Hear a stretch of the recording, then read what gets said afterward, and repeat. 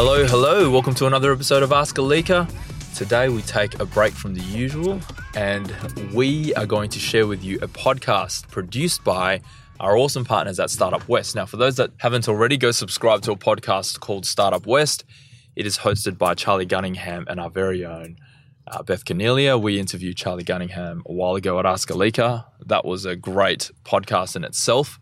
Look, they've graciously allowed us to share this podcast with you guys. So I hope you enjoy it. They recently interviewed Marcus Tan, the CEO and co-founder of Health Engine. So Health Engine is a massive health booking platform that allows you to book appointments with various health professionals. They do over 1 million booking transactions per month, which is phenomenal. They're going from strength to strength. And Marcus heads that company up. Now, this interview is close to my heart because we used to share a very tiny office with Health Engine when our companies were both starting. So we were both hustling together in the same office. I hope you enjoy this interview as much as I did. And yeah, subscribe to Startup West as well. So, okay, without further ado, here you go. Welcome to Startup West, Marcus.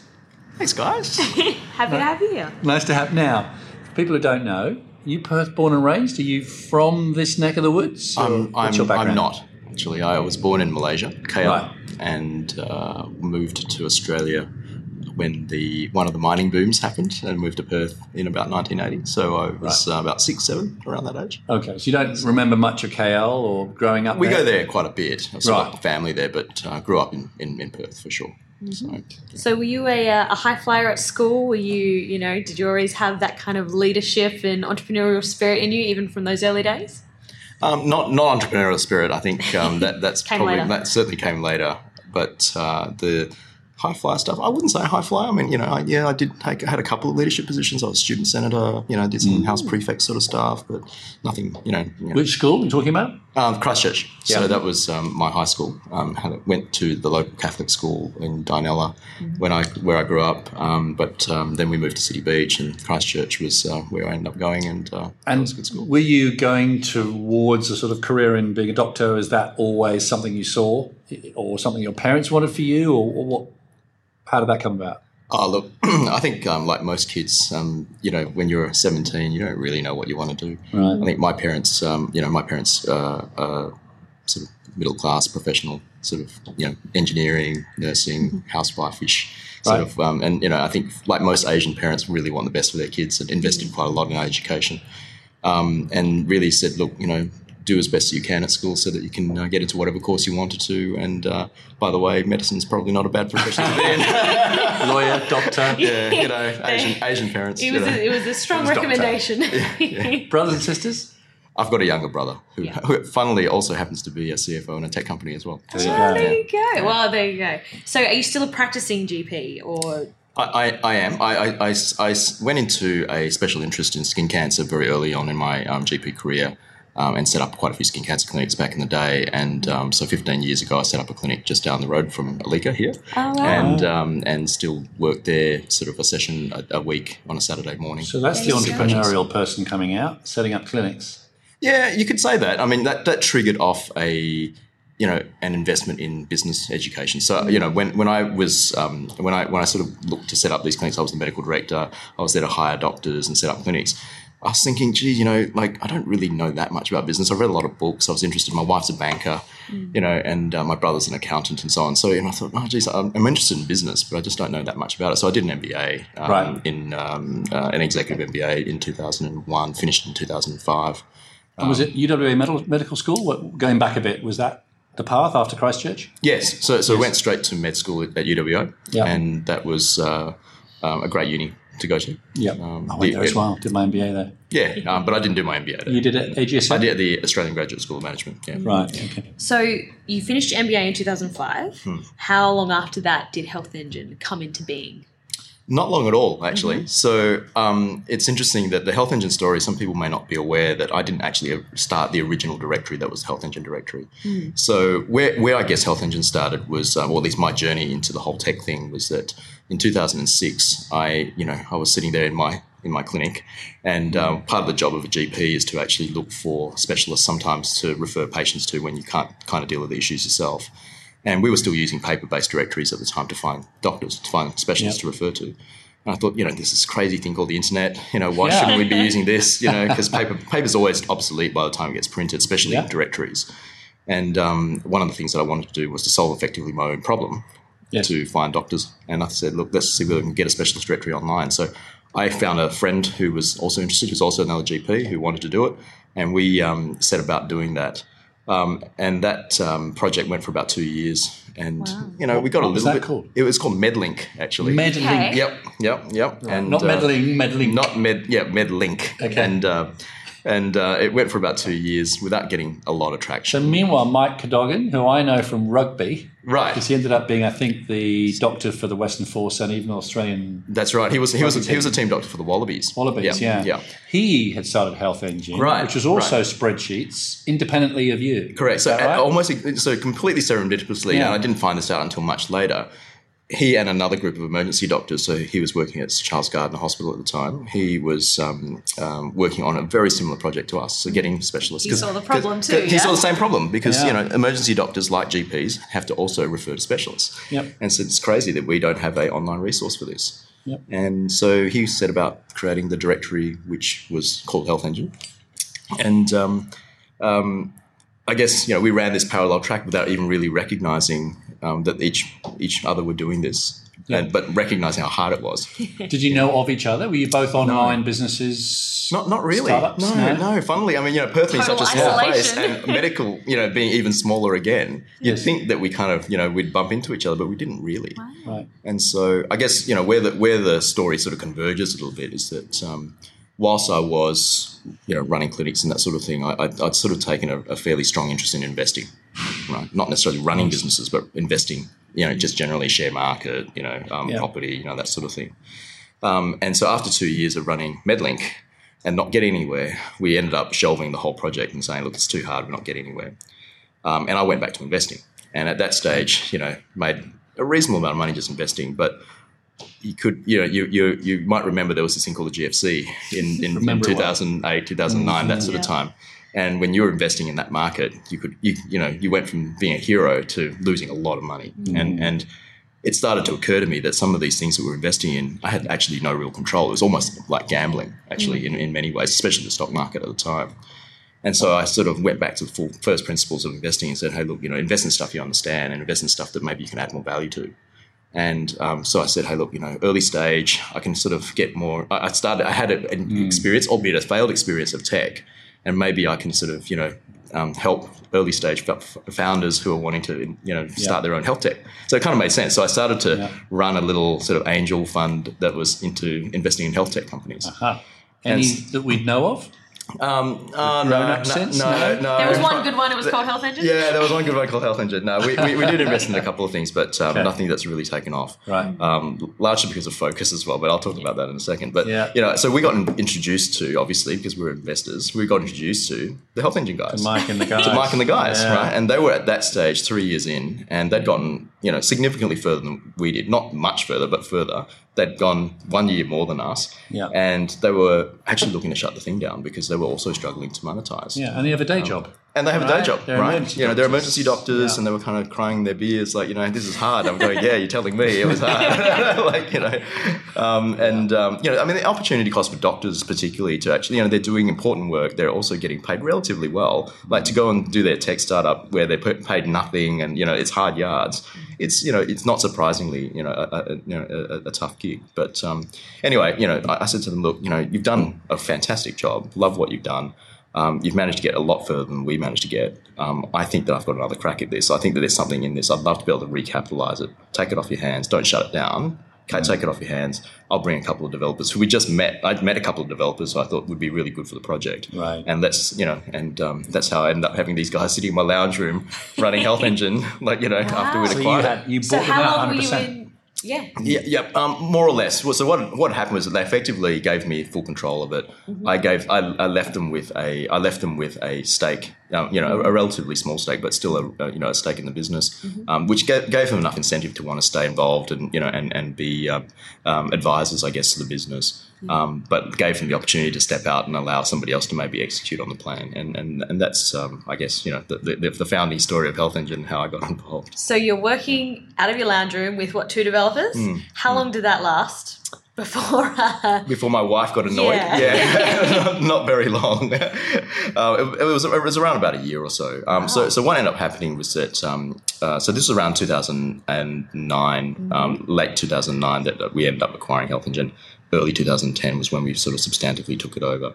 About 8-9 months into that journey, I got a very cold LinkedIn message from my current co-founder, Adam Yap, who had just come out of his own consumer health tech company and was just looking to invest in healthcare. And I was the only person. When you typed in Angel Investor Perth Health, I was the only one, right? And so he said, look, I don't, you don't know me, and so on. It turns out he went to Christchurch as well, but about 5 years before me.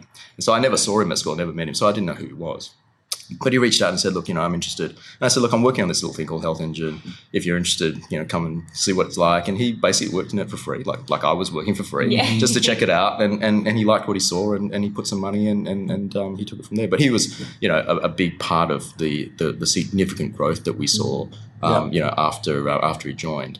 And it wasn't that long after that we ended up at Alika, funnily, in the office that up the road. Yes, our old office. That's so right. Funny little convergence there. That's right. That's all right. used to work together. How crazy is that? Yeah, it was. Sharing office space? Yeah, so the first office that Health Engine took was in the same office that Alika worked out of. We actually sublet the front office at Alika before they had even moved in. So they were renovating, and my wife was so desperate for us to get out. I was saying, look, can we just move in even before you have? Do you mind? We were standing in a place where they hadn't erected any of the walls or any of that sort of stuff, and we were just in this little front office. But you were subletting from them even before they moved first. in. Moved in first. Yeah, it was hilarious. There you go. It was great. And so now we're at a stage where probably I bumped into you the first time. Early 2010, 11, 12-ish. Yes. You're now Health Engine, and I suppose it's now taking more and more of your time. You've got Adam in as well. Yep. You've got some team. You've got an office space in Subiaco, Silicon Subi, as it's known.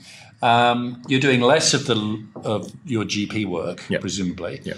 And then the first, I think where I met you was September 2012, the first startup weekend at Space Cubed. And that's probably when the sort of local startup scene developed from. About that time? Yeah, I was kind of reviewing emails actually that went back that far, and it's really interesting to see because actually my memory of it's a little bit blurry from back then, but as I was saying to you, what had happened was that I'd gotten into the investing space. Yep. I was technically not meant to be running a tech startup. I was meant to be investing in a tech startup. Right. You accidentally ended up on the other side. So I would say that I'm a accidental CEO, tech startup CEO, if you like.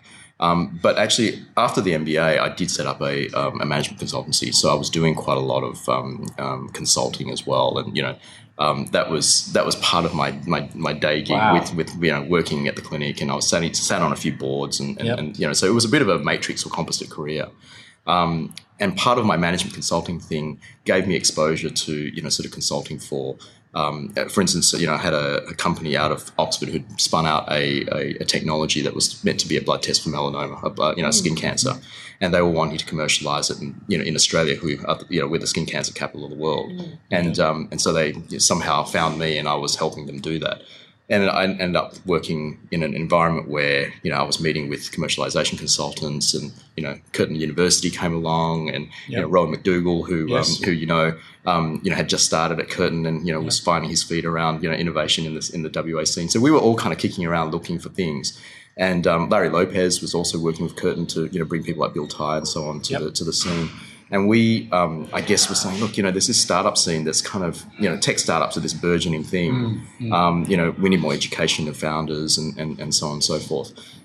Quite by coincidence, there was another group that came out of Melbourne. You may or may not remember Stu Richardson and Darcy Norton, who were the York Butter Factory guys. Yeah. And they had started a angel investor series, angel investor dinner series called Aurelius Digital, who they were looking to bring to Perth. And Darcy's a Perth boy. Right. So they were looking to, tap into a startup scene and said, oh, look, there aren't any events here. And the two things they were running was Aurelius Digital and Startup Weekend. Yes. And Startup Weekend was this, accelerator program or, sort of education program to give people a sense of what it's like to work in a startup over a 54-hour, thing. Frenzy weekend. Yeah, exactly, right? And so it was a hackathon, right? And no one ever heard of this concept. First one. Right? And so they approached us in 2011, and I remember sitting in the old, those old Alika offices, seeing them in the boardroom, and they were just talking about this idea that they wanted to bring to Perth. And we said, well, look, who else can we, bring along? And, there was Sam Birmingham, who started up the Hive, and he was like, wanting to, get more active. And Brody, presumably.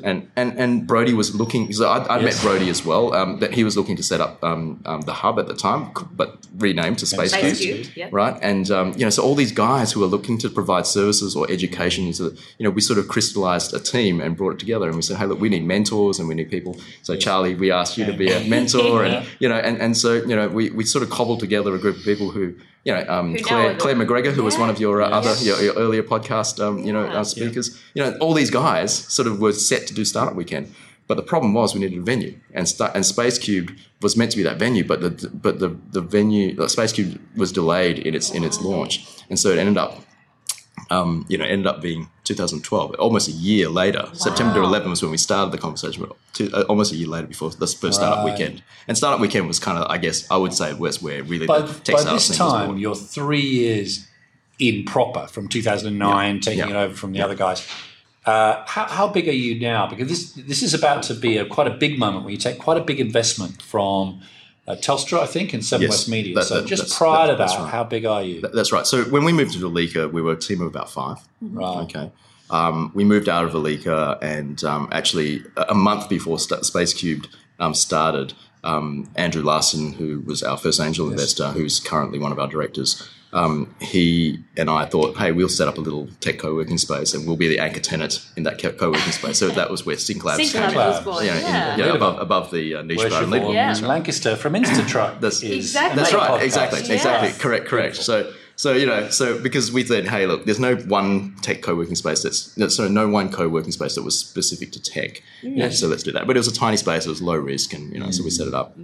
But at that point, when we became half the occupancy, we said, this is not a co-working space. It's not co-working and that was around about 15 of us. And that was about 2013. So when Telstra and Seven came in, they approached us to invest. We have to admit, we're a little bit dubious. I mean, 2 large corporates wanting to invest in a tiny tech startup, often not a great recipe for success. But they significant. It was $5 million each, wasn't it? So it was a $10.4 million round for our Series A, and we were wanting to make sure that we. And I think you were only looking for 3, weren't you? At the time, we were. We were raising money, and as I've found is the case, is that sometimes. If people like what they see, you often end up getting given more money than you really need, and sometimes that's a problem actually. But in that case, it was there, and so we took it to some. And since then, you've had some fairly significant, later series, and of course the Sequoia 26 mil. In April 2017, so last year, we did take a Series C round that was led by Sequoia, and Sequoia's kind of been a revelation. Sequoia. For your listeners who don't know, arguably the largest and best venture capital firm in the world. In the world, yeah.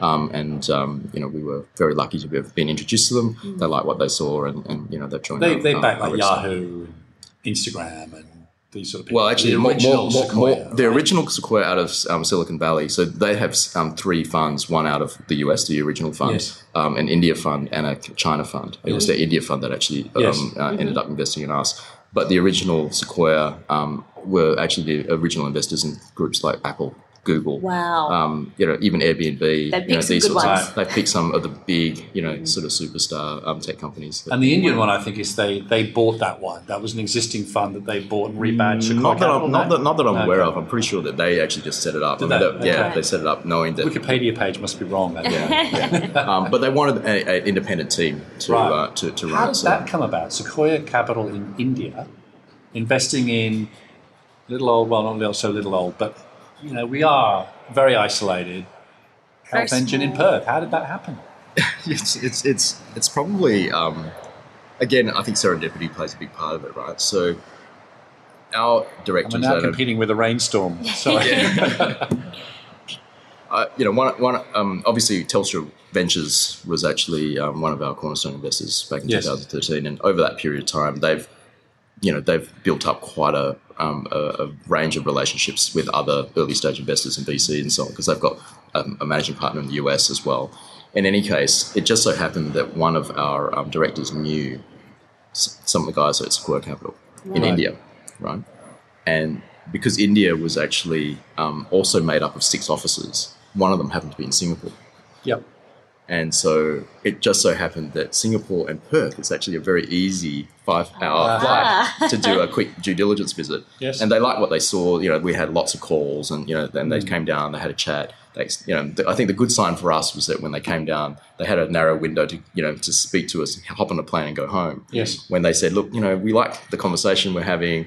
Maybe we'll extend, we'll delay our flight home and have dinner with you. That was kind of a good sign for us that, hey, things were maybe going well. And People in Perth, certainly in startups, say there's no money in here, there's no VC, no serious capital, and yet you've raised $50 million, and you've kept it private. You haven't had to go and list on the stock market to do that. I mean, how is that possible? It's quite rare. People like Canva move to Sydney and raise money out of the west coast of the US, but you've managed to do it here. How is that possible? Is that Well, I mean, to be fair, not all of the nearly 50 million that we've raised has been all from Perth, right? So, you've done it from here without having to leave here? Well, I think, some people do recognise that the ability to run a tech startup, most technology companies, can be run from lots of different places, right? Yeah. Your biggest constraint will be usually access to talent. And so we've been very, very fortunate, I guess, to have, been able to attract some very, very good talent from Perth. Yeah. There was a time where we thought, look, if we were to grow even more, we had to hedge a little bit and put an office in Sydney. So we do have an office in Sydney where, in case we'd had talent, and we do actually, 2 of my executives are actually based in Sydney, for instance, and we've got a team in Sydney that about a 30-strong team in Sydney that are across and about 100 in Perth, and is that tech. right?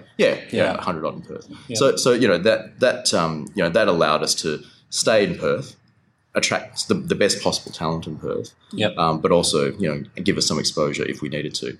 But to go back to your question about how do you raise money, I think that at some point the story has to start making sense for people where they can see the opportunity and they can see the traction, they can see the And we haven't actually talked about the Health Engine business. So could you tell us, it's not just raising money and spending it. So what is the Health Engine business and how does it make money and how's it going? Yeah. Look, I think, like most startups, you go through a series of pivots, right? I mean, originally, what was the idea? The idea was to help me find specialists, right? It was a directory. And I think that as you go and you get some traction, you start to go, well, I've got usage, but how do I actually sustain this financially? How do I find a business model that makes this something that, can keep it running, much less return something to investors? Because, the investors need a return as well. Yeah. And you sometimes have to pivot either your product or you have to pivot your business model. And I think for us, where we went from being a directory that was a classifieds, usual sort of sell, sort of listings, which is what most directories do, to then looking at, well, what else can we do? Because that wasn't enough. That was part of the problem, actually, at the beginning. We couldn't find enough people who wanted to pay us enough money for the listings. Yeah. The thing that really transformed our business was that at some point we saw an example of a group in the US who had actually created effectively a marketplace for health providers. And we said, that sounds really interesting. And they were being valued at something like $750 million. And I was saying, hey, there's something in here. What was the difference? And the difference was that they had the ability to do bookings online. Mm-hmm. Right. Now, at that stage, this was 2011, and, we were running out of money pretty quickly. And we were saying, look, we're going to have to pivot the model or the product. What do we need to do? So for us, it was the booking online thing where that hadn't really been done before. No one was booking. So you can book a doctor's appointment. Yeah, effectively, right? Yeah. There was no tech, so we had to build a tech to allow people to see appointments, to be able to book them. And once we closed that original loop, right? We didn't know that people were going to trust any site to deliver a doctor's appointment. Yeah. And that's really valuable for the doctor. You know that you are a doctor. Getting that lead, getting that booking coming in, that whole lifetime value for that client, and even that transaction could be very valuable. Yeah. Hence, they'll pay for that lead. Well, and what, I mean, let's face it, a directory, when you're paying for a listing on a directory, is a marketing tool for health practitioners. Mm-hmm. Your biggest problem as a directory is that the attribution of being able to say, hey, look, somebody found my practice or my phone number from this directory versus my letterbox drop that I did is very hard. But when you have an online booking system where we gave you that patient, that attribution is pretty high. There it is. Mm-hmm. And so that allowed us to unlock a business model that we couldn't unlock from just having a directory alone. So we ended up going from being a directory to effectively a marketplace. Yes. And the two-sided marketplace was the thing that changed our business. I remember hearing you saying this once and describing this at an MBA class is Australia's of a certain size, 25 million, where you get one dominant player. And it's a sort of size where you're rarely going to have two or three vying for that. One's going to kill it and make a lot of money, like realestate.com does in real estate, like car sales does in cars, like Seek has done in employment. And you're going to be, how many other verticals are there to dominate? Health bookings is one of them.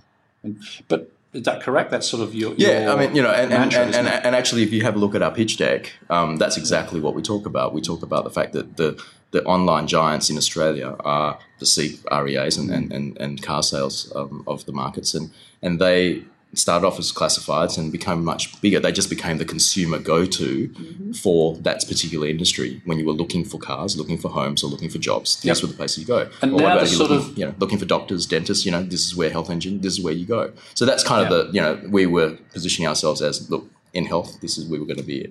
And the numbers now, sort of 9 years in, you're doing like 1 million bookings a month or something crazy. Yeah, close to. And incredible. The last 12 months, we were just looking at our stats, and last 12 months, 3.2 million people had booked with us. Wow. Different people, had booked with us. That's unique. That's booking. unique in bookings. Australia. So that's the equivalent of one in 8 Australians had booked using our system. And I have. I mean, I've used Health Engine, and it's fantastic. So it's one of the most seamless online experiences I've ever encountered. Yeah, thank so you. that doesn't surprise me at all. But I've heard you talk it now as being a number one health consumer marketplace, beyond just booking of doctor appointments. So what's the vision, I suppose, even further into the future? So I think, for me, the problem that we're trying to solve here is around transparency and access. And, the transparency bit was certainly the directory bit where, being able to find the right information, whether it's about doctors or about your condition or any of that sort of stuff. Transparency is actually really hard in healthcare. It's complex. It's very hard to navigate. So being able to do that is one thing. Being able to manage all of your information, is a whole other thing. Quite often patients go to doctors, dentists and so on, and they have no real clue as to what's happened or, where their records are, and they can't transfer it, they can't share it, So, I think, finding and managing your care in the one place and be able to connect with all of your healthcare team is actually something that, we're very keen to solve. You're working towards. Well, continuity, of care is something I've heard you mention before and that you're quite passionate about, I suppose, from a medical perspective and as a doctor. So is that kind of part of that whole vision there? Yeah, well, look, I mean, the journey of patients through their healthcare experience is actually quite fragmented in most cases. And often, I mean, as a GP, the primary principle of general practice is this idea that the GP is your partner to help you navigate that. And, they're there to hold your hand, I guess, through your journey. And the continuity of care bit is around that. The problem is that there's so many places where you can fragment that care, or in the silos. When you go to the hospital, then you lose all visibility of what goes on, or if you go to a specialist, sometimes you lose visibility. So part of that is just look, as a patient, what's the best possible experience we can deliver for you as a technology company that aids you and your doctors to actually deliver the best possible outcomes, right? And that's kind of the idea. And a lot of it involves, understanding the patients and giving them sort of what they need, which is separate from, maybe another, different patients have different wants and needs and. Absolutely. Well, look, thank you so much for your time, Marcus. We're going to finish off quickly with some rapid fire questions. So the idea is to just answer with whatever comes into your head. Sure. Don't think about it too much. So what would you say is the single most important factor that makes a successful startup? I think I mentioned it already. I think the obvious thing I think most people would say is team. For me, it's actually traction. Right. So, most investors will look for traction actually over team. Proof that it's solving a problem. Something's happening. Yeah. Something's growing. Yeah. Okay. Do you believe in insourcing or outsourcing? Again, I think it depends. So I would generally insource and keep internally all core stuff. And if you can outsource and get either price or whatever, get a similar result for non-core stuff, then I would consider that for sure. Mm-hmm. Should a startup self-fund or raise money? Well, again, I think it's both. I think, primarily if a startup can self-fund for as long as possible and potentially fund through customers, that's the best way. But depending on the type of business, and in our case, marketplaces are very expensive to fund. And so having external funding is always very helpful. PC or Mac? I'm a Mac guy. Mac guy, right. Red or white? Oh, white. There you go. What podcasts, apart from this one, obviously, do you listen to? I've mentioned Sequoia. Actually, one of the other big VCs in the US is a VC called Andreessen Horowitz, and they have a podcast called A16Z, or A16Z, as the Americans say. And they have it's just like VCs. They have lots of different topics, right. And it's actually quite enlightening. Masters of Scale from Reid Hoffman's the other one. That's come up on most Gemma podcasts. Green mentioned that one. Yep. And I think a few people have been mentioning Malcolm Gladwell's revisionist history. Yes. So I've been listening to a few of those. Yeah. Definitely. Well, look, thanks again, Marcus, and thanks everyone for listening. Don't forget to give the Startup West podcast a nice review because that helps people to find us, and do subscribe so that you get our next podcast in your feed. And of course, this Startup West podcast is brought to you by Alika. Thanks, Alika. My team. Thanks, guys. So until next time, thanks, guys. Thanks, Marcus. Thanks.